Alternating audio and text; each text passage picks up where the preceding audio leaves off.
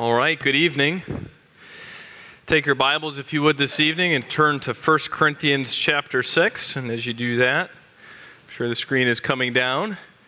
And let's pray together. Our Father in heaven, this night we're so thankful for the blood of Jesus Christ that cleanses us from all sin. And that you are faithful and just to forgive us all our sins. As we celebrated the Lord's table, we are reminded of that, and we now walk remembering that. We pray that you would help us as we continue our study and what you'd have for us for technology in its proper place in our home. And as we finish that this evening, we pray that you would let the Scripture speak, and that you would use your third person of the Trinity to impress upon our hearts how to apply it the way you intended, in Jesus' name. Amen. All right, so take your Bibles and turn to 1 Corinthians chapter 6. We have been looking at now for the sixth time this evening the Christian and modern culture, and we've taken a pretty broad approach, a theological approach at the beginning with Pastor Kent.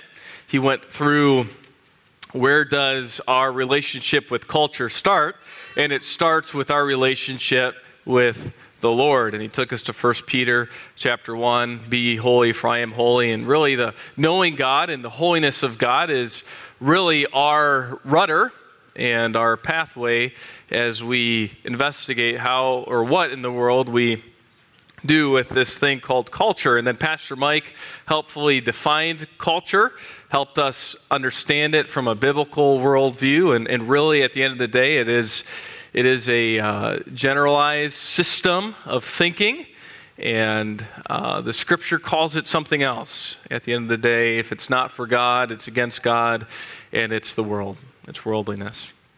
And so he kind of went into the nuances of that. It's all been categorized on the website, so I encourage you, if you're interested in those things, and as how we got to now the proper place of devices in our home, you can go back and look at those things on the website. Last week we looked at God's proper place, prioritizing our mind. We went back to 1 Peter chapter 1, and oh dear, is it okay? So how about that? Technology. I had it set up, I promise I did, all ready to go, so we could just dive right in. And it just blinked on me. And so we'll just keep on going, and hopefully I'll get a thumbs up here in a little bit. Maybe. At any rate, we looked at 1 Peter chapter 1. And obviously, I cannot multitask at the same time. I think ladies are better at doing it than men are. So I'm not a lady, that's obvious, for several reasons. Did we get that? Okay, that's not it. But we'll try to, we're getting closer here. All right, so I will just hit this again. And maybe I'll just throw this out the window and we'll just look at the Bible, right? Like we're intended to do this evening. This is hopefully a tool to help us. Just leave it there, okay? I think we're good now. All right, that's you, by the way. Aren't you beautiful people? You are. You're beautiful people. All right, so we looked at 1 Peter chapter 1 in God's proper place for devices in our home. And that was first to start in our mind, right? Remember that? Be sober. Sober-minded thinking is heavenward thinking. It's prioritizing our thoughts the way God would have them. And Peter goes through great suffering and great suffering in his thinking. Paul does that. We looked at two examples there. And how do we get through suffering? Well, we prioritize our mind. We are sober-minded, and we think about really the revelation of Jesus Christ, the literal second coming of Jesus Christ. And that is all that we need to think about. And we focus our minds on that. Tonight, we're going to look at God's proper place, prioritizing our bodies. And now we find ourselves in 1 Corinthians chapter 6, and then we'll end in Deuteronomy chapter 6. And so as we look at 1 Corinthians chapter 6, let's familiarize ourselves a little bit with the content and the context of 1 Corinthians chapter 6. And really, I thought it would be helpful, though we're not going to primarily look at the beginning of the chapter, it would be helpful in way of review for prioritizing our mind. Here in the first few verses of chapter 6 of 1 Corinthians, we see the Corinth church in turmoil. They're really at the point where they're so worldly in their thinking, they're bringing in the culture of Corinth to the church culture. And ultimately, they're eager to vindicate one's own self and roll over, to steamroll anybody in their way, even if it's in the church. And so Paul addresses Christians basically wanting to sue each other. Christians that cannot get along, that have disagreements, and need to settle their disagreements. And they choose to do it through the cultural way, which in the Corinth was taking it to court, just like today, with all the litigation that happens. And so we see in verse 1, does any one of you, when he has a case against his neighbor, dare to go to law before the unrighteous and not before the saints? Well, the answer obviously is yes. Paul is kind of asking a rhetorical question, trying to get their point across. Or do you not know that, look at verse 2, or do you not know that the saints will judge the world? Right? So he's bringing up this reality that as Christians, right, we go to unrighteous, we go to people who will be judged by us, quite literally, rather than figuring out our own disagreements. He says in verse 2, if the world is judged by you, are you not competent to constitute the smallest law courts? And verse 3, do you not know that we will judge angels? So then he brings it up to the celestial realm. He says, we're going to judge angels. How much more matters of this life? And so he's trying to put the disagreements and the solution in perspective. Verse 4, so if you have law courts dealing with matters of this life, do you appoint them as judges who are of no account in the church? I say this to your shame. It is so that there's not among you one wise man who will be able to decide between his brethren, but brother goes to law with brother, and that before unbelievers. Actually, then, it is already a defeat for you that you have lawsuits with one another. Why not rather be wronged? Why not rather be defrauded? And see, they had a whole misunderstanding of what exactly was important in their life, didn't they? They had a whole misunderstanding of what was the proper solution to solve these disagreements.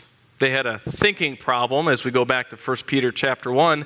They were not thinking about Jesus Christ coming back. What were they thinking about? They were more concerned about the little material squabbles that they had with one another.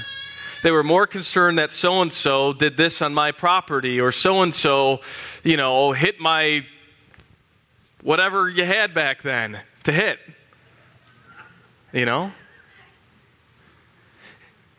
Instead of, oh man, verse 7, you know what?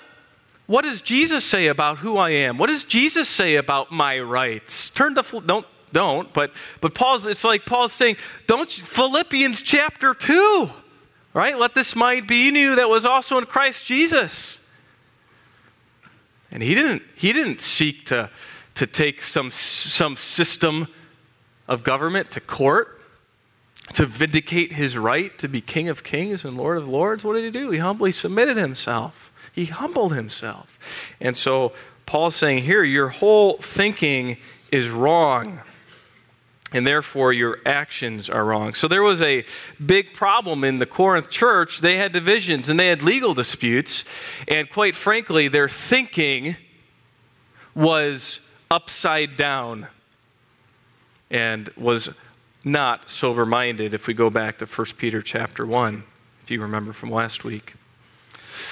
Sober-minded, remember, is just the reality that my mind thinks on the revelation of Jesus Christ. My mind thinks on what it will be like in the future when he rules and reigns, and I rule and reign with him.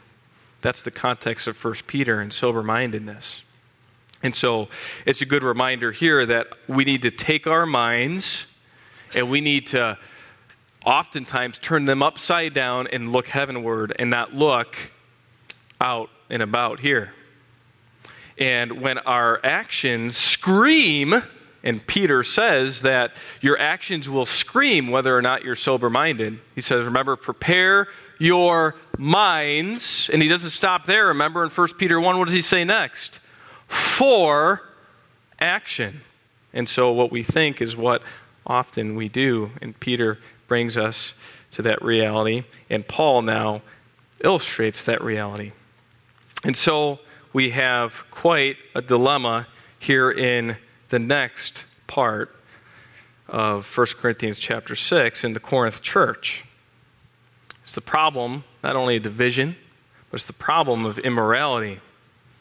And just to give you a little understanding of the Corinth culture, so I think oftentimes we kind of look at our culture and we say, oh, it is bad, right? But to Corinthanize someone was basically a sexual euphemism. The Corinth church, or the Corinth culture, was known as a very sexualized culture.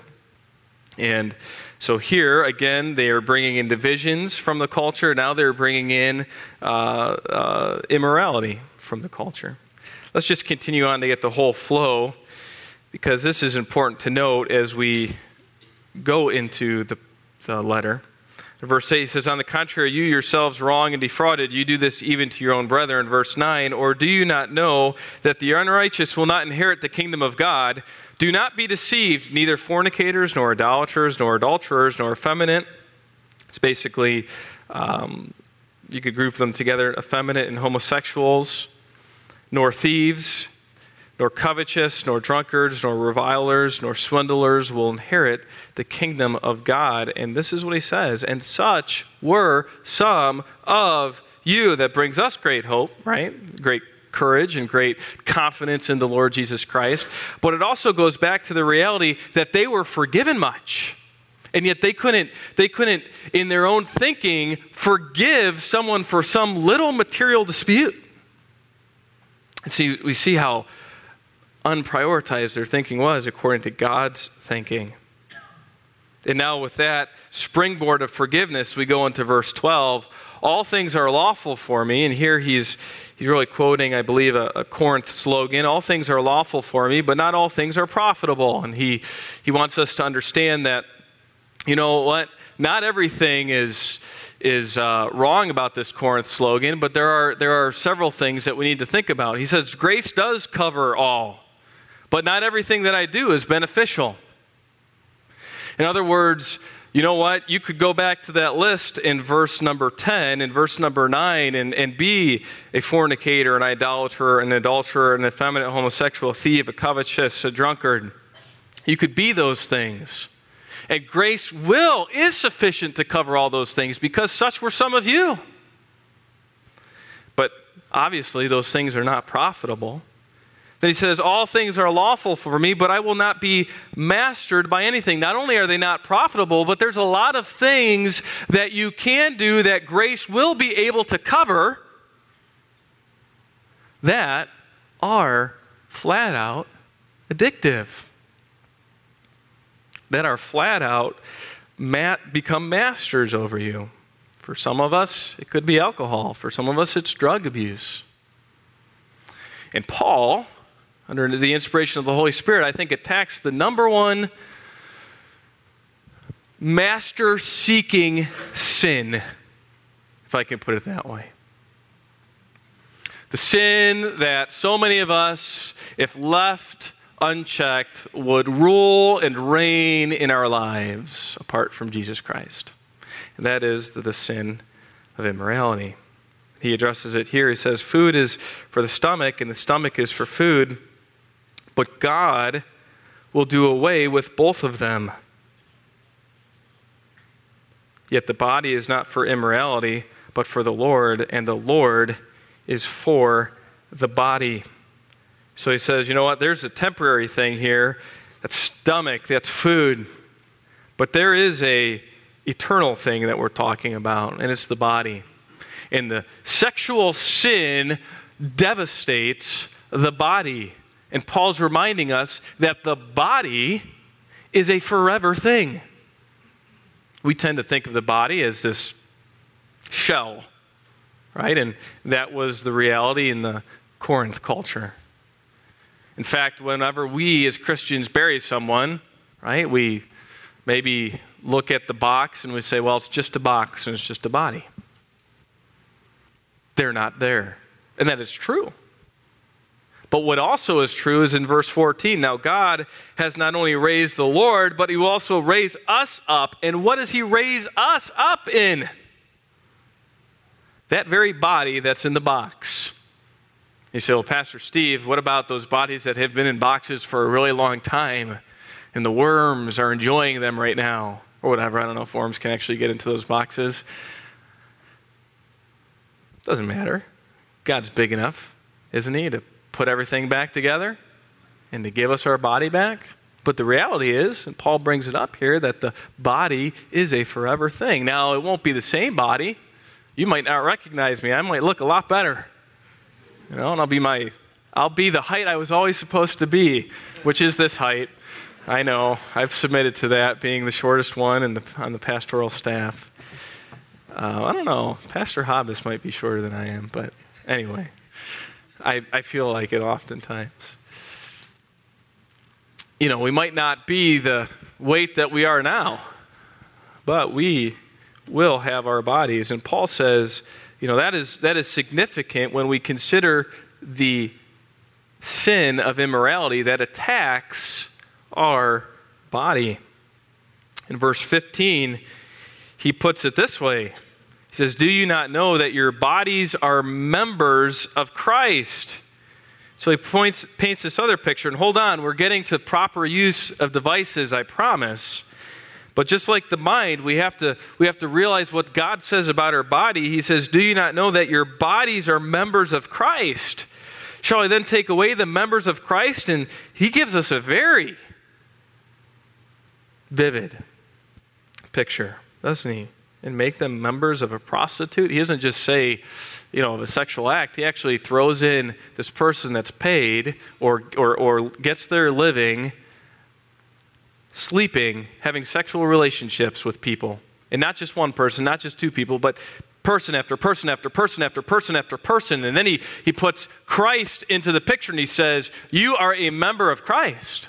Right? And how would we make Christ a member with a prostitute? May it never be.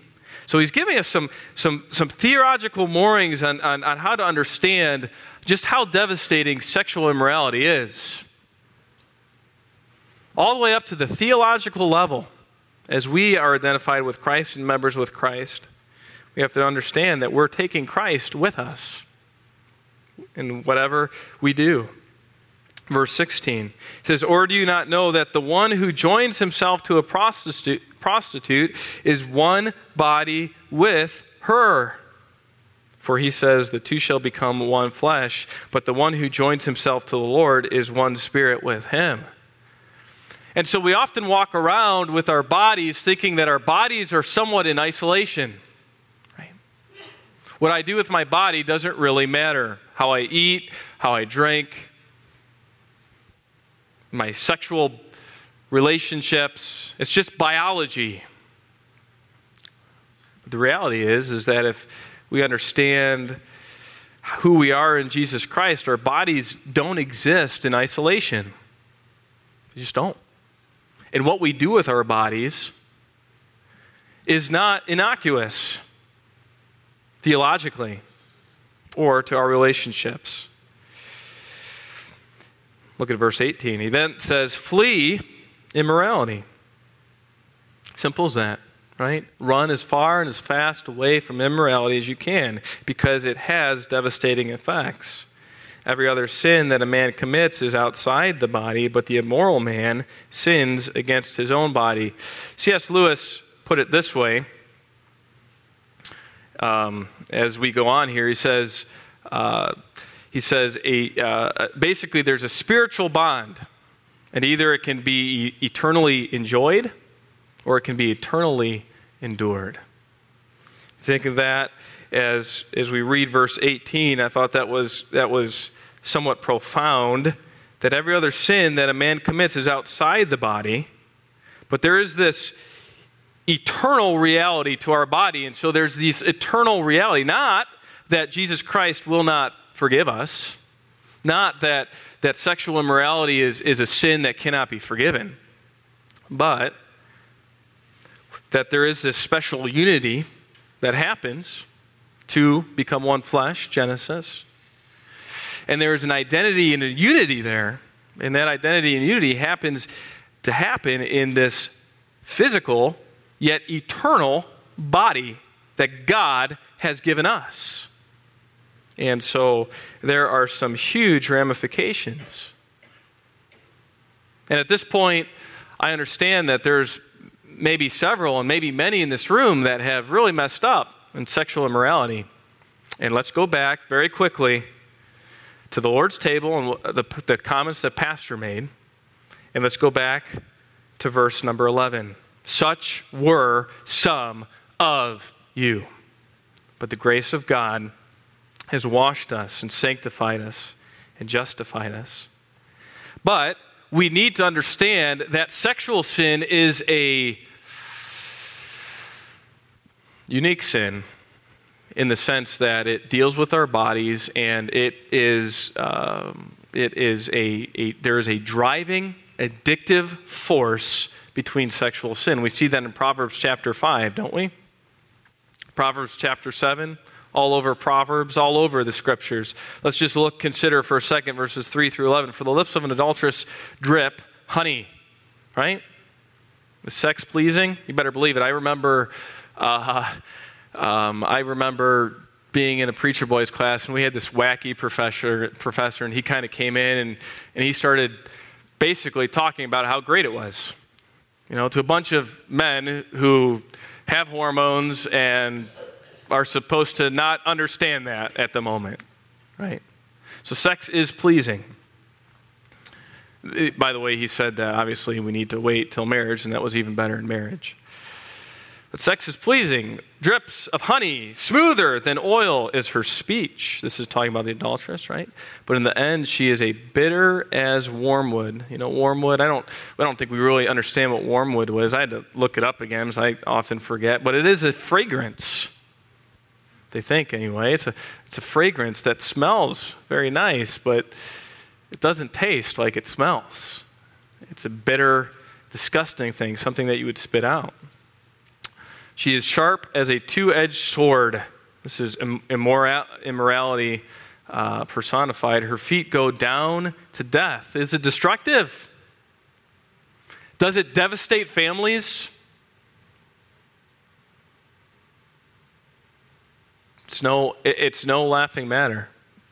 It's it's just a biological act. It's it's just isolation. It's it's just me in my room. Her steps take hold of Sheol. She does not ponder the path of life. Her ways are unstable. She does not know it. Now then, my sons, listen to me and do not depart from the words of my mouth. Keep your way far from her. It's just like Paul is saying what? Flee immorality. Keep your way far from her. Do not go near the door of her house. Go everywhere but. Go out of your way to go as far away. Right? Or you will give her your vigor to others, your years to cruel ones. How many people owe alimony? How many people work and pay off and can barely make ends meet because of the money that they owe to someone because of their infidelity or because of their sexual immorality? The strangers will be filled with your strength, and your hard-earned goods will go down to the house of an alien. It's exactly our current alimony system. And you groan at your final end when sex is no longer a thing for you, right? And you're at the end of your life. You're going to look back and you're say, that was utterly worthless and stupid and dumb.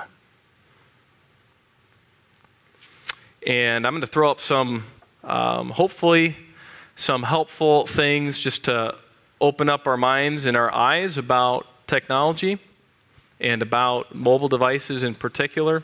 And some of these things for the next few slides come from a man named Tim Challies. He's a blogger, and some of you may be familiar with him. But some of these things I think are helpful for us to understand because as parents, these devices kind of came into our homes and we don't really understand a whole lot about them. And I think we all have an understanding of what is out on the internet. But I think it's important for us to understand how prolific it is and how sexual immorality is really, as a youth pastor and as a father, is my number one concern when it comes to technology. And why I am very adamant in saying that children should not be alone with devices ever, because a filter is only as good as it's a couple years ago. I mean, honestly, it cannot keep up with the content created. So 4.6 billion in 2006 alone, 4.6 billion hours of pornography at just one website. That is enough for 524,000 years. And that was in 1 year and just one website, the top, apparently the number one most visited pornographic website. 4.6 billion hours of viewing time.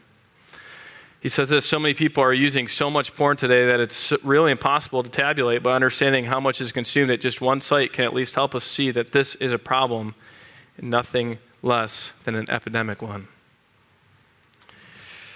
You say, well, Pastor Steve, we're different. We're Christians. And yes, I wholeheartedly agree.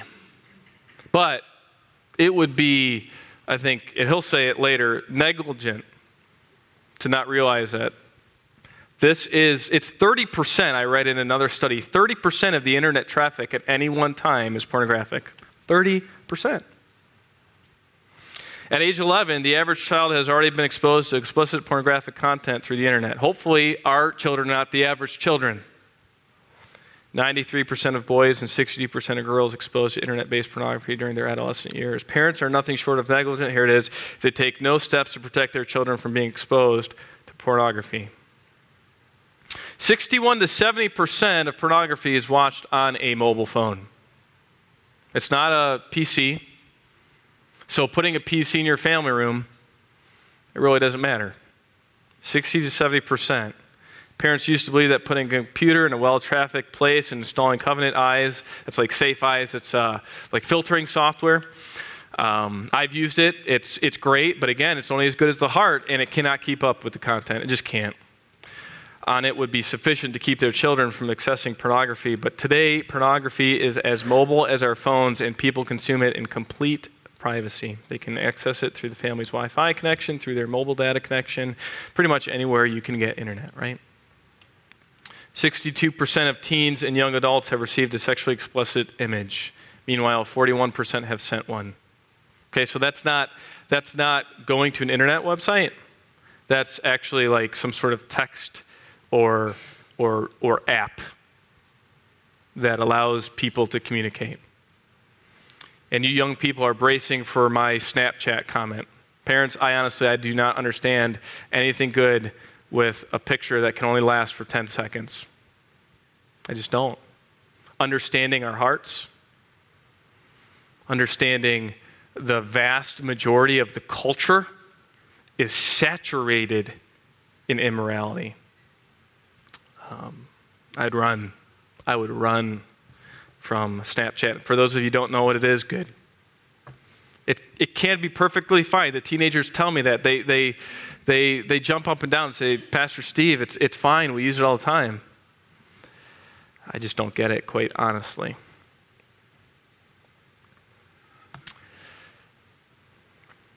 Here's another helpful chart. Time on devices. When asked, parents said this, which of the following are your children spending most of their time doing when they're using an electronic device? 64% playing video games, 41% doing homework. Right. That was just when they were switching from the video games or social media or whatever. 35% using other types of entertainment. Right? 34% chatting with friends, social media 30%, reading 28%, 8% something else. What's not on here? Viewing pornography. Why? Because their parents don't know. Because they're not going to do it when their parents are around. But I want you to understand that there is a whole realm, 30% of the internet traffic. Let's just do it by the numbers. Okay? It's out there. So I'm not, what I don't want us to walk out of here this evening and run and take away all of our phones and accuse our kids of looking at pornography. That's not my point. My point is we just have to understand that it's there, not only for our kids but for ourselves, and that these devices literally are a doorway, a window, a gateway to go to any home that has any standard in all the world. Any movie theater, and I don't know what else to call it, it's a terrible term, any gentleman's club, whatever place you think about, this device or a device like it can take you there. And so we have to understand that. So who is your child's guide, right? Is it the strange woman of Proverbs chapter 5? Because, my friend, she will seek to guide your children. She will seek to guide you. Or, as parent, are you guiding them? In other words, yeah, this adds a layer of complexity to the parental life. You better believe it. But it is a layer worth investing in for the sake of your children and your children's children. Look at this. Who has a phone? Your preteen, do they have a phone? 52% said no, while 48% said yes. And then, does your teenager have a phone? So those 12 and up, or 13 and up, whatever that is. 88% said yes. Right? So just in a few years, and I'm not saying that teens should not have phones. I mean, if Stella's out and about, I want her to be able to call me. Not yet. She shouldn't be out and about without me or mom. She has. And she has called me without mommy knowing and FaceTime me. It's crazy how, but the point is this, right? I'm not saying take away the phones. I'm saying in just a few short years, our children have access, most of them, to all of the internet. Whether we want to think so or not, they do. And so as parents, we must parent them through it and not allow the strange woman to do it instead. And so we go back to 1 Corinthians chapter 6 with that laid out. And why are we prioritizing our body? And how do we do that? We go to verse 19.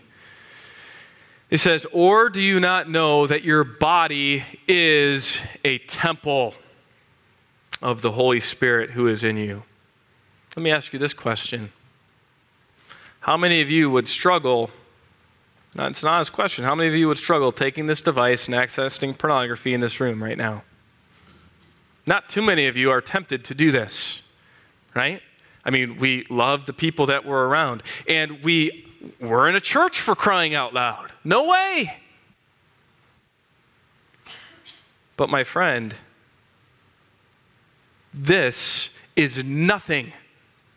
You could remove this box, remove these seats. You could plow this room down tomorrow, and Grace Church of Mentor would thrive.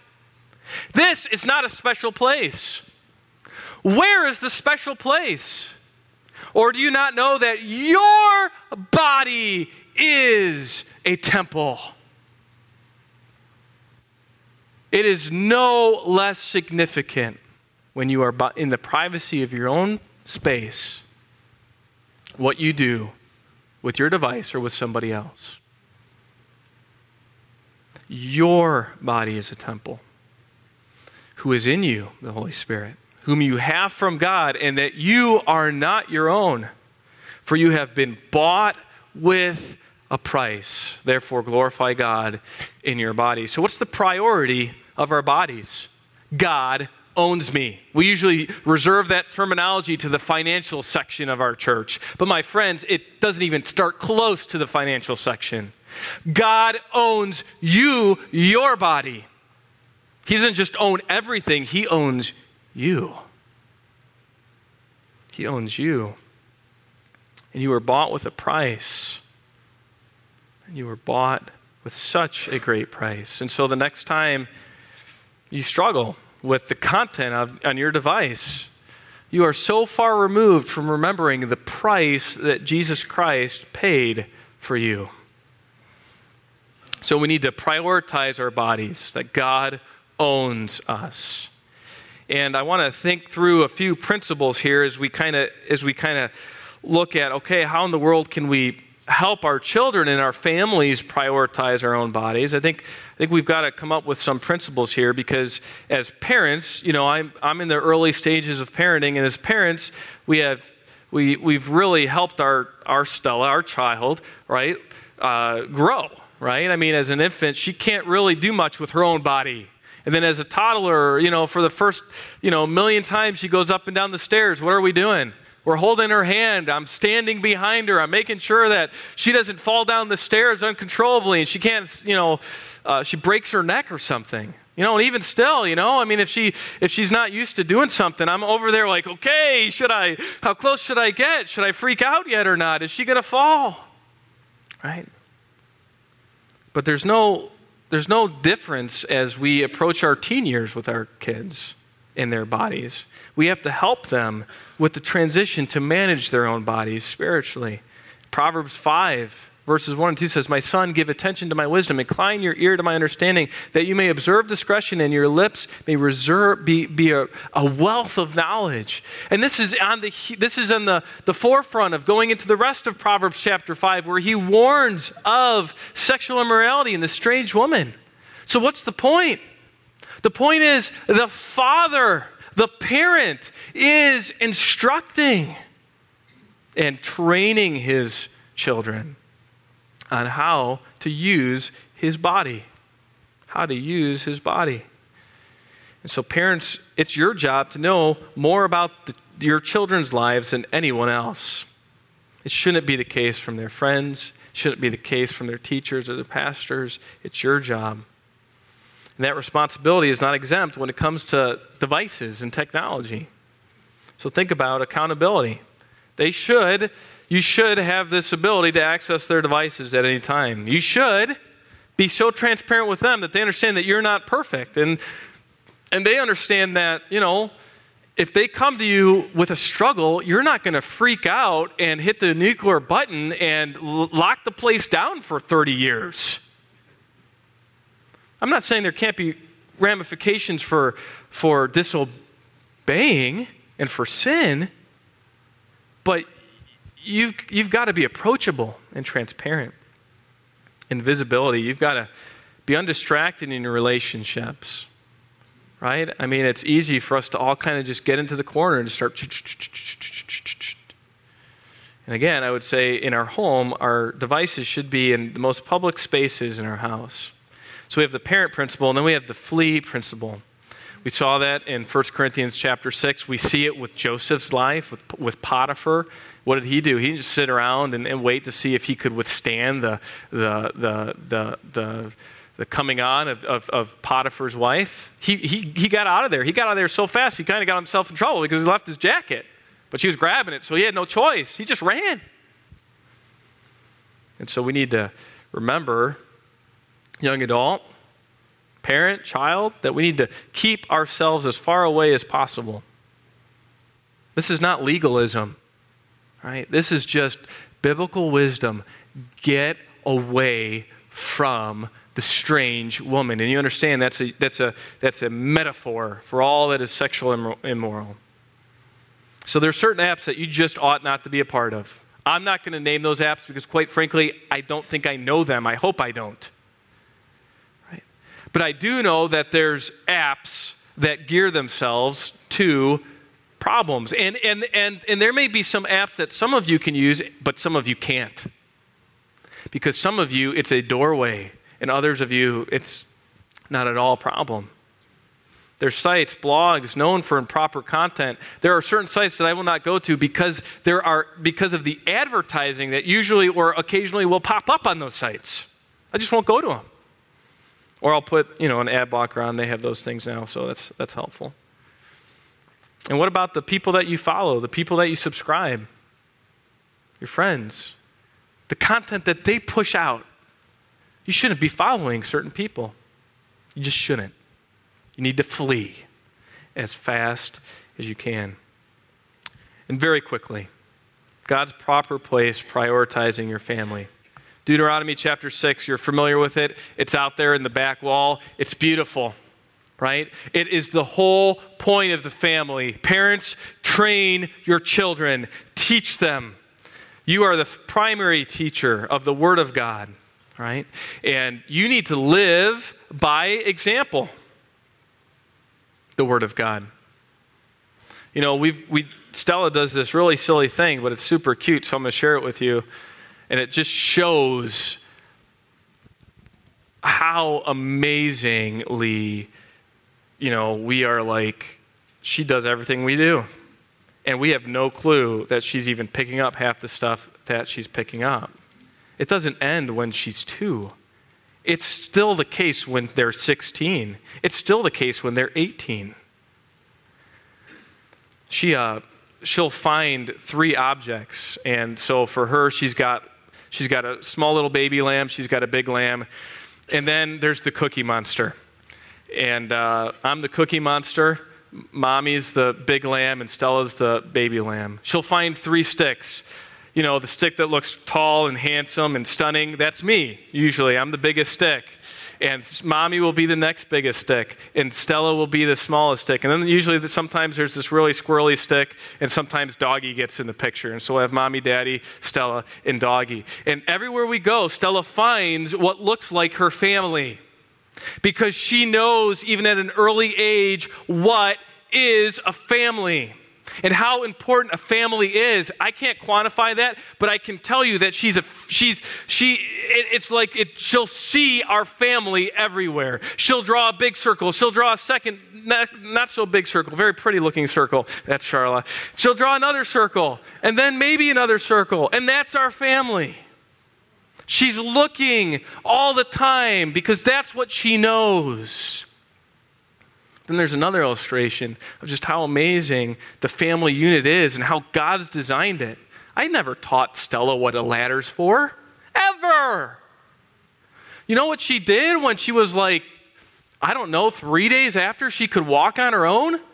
She was up on my 6-foot ladder all the way up at the top when I turned around for 30 seconds. I never taught her what a ladder was for, but what? Don't tell the social services. We got her down, all right? Crisis averted. But they do what we do. What are you doing with your devices? You can use them for good. I don't want anyone to walk out of this room thinking that the devices are evil and the internet is evil. No. We just sat down this morning. I did not plan it but Stella said, Daddy, Bible. So we sat down this morning before church, and for about a half an hour, there's this Bible app. I think it's the Kids Bible. It's by You Bible, okay? You've got to get it if you have kids 4 and under, maybe even 5 and under. If you're my age and you're like me, get it, all right? I mean, have you ever thought about just how amazing God made the Bible for children? You've got Noah and the ark. You've got all the animals in the world. Kids love animals, right? My Stella, she loves Moses, the baby. She loves the little basket floating. She, baby, baby, baby. She wants to hear the baby crying. She wants to hear the baby laugh. She loves Moses and the baby. She loves the stories about creation. You can be real creative with how you present the Bible, even through a device. This is amazing. I would never have been able to sit down for 30 minutes with my Bible with Stella, but I can with a children's Bible that has motion.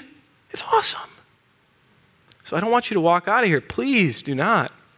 But my point is, the family unit is tasked with training primarily the Word of God. And when do we do it? We do it all the time. We don't just do it when it's family devotions, but we do it while we're walking. We do it while we're using our devices. Children, you are not off the hook in Deuteronomy chapter 6. You need to learn and follow. All right. So very quickly, and we're done. We're going to make some spiritual applications to the church. We're not going to do that right now. We're just going to end with these applications. I'm going to put them all up, and I'm just going to read them, and then we're going to close. So how do we grow in our device usage as a family? First of all, grow together.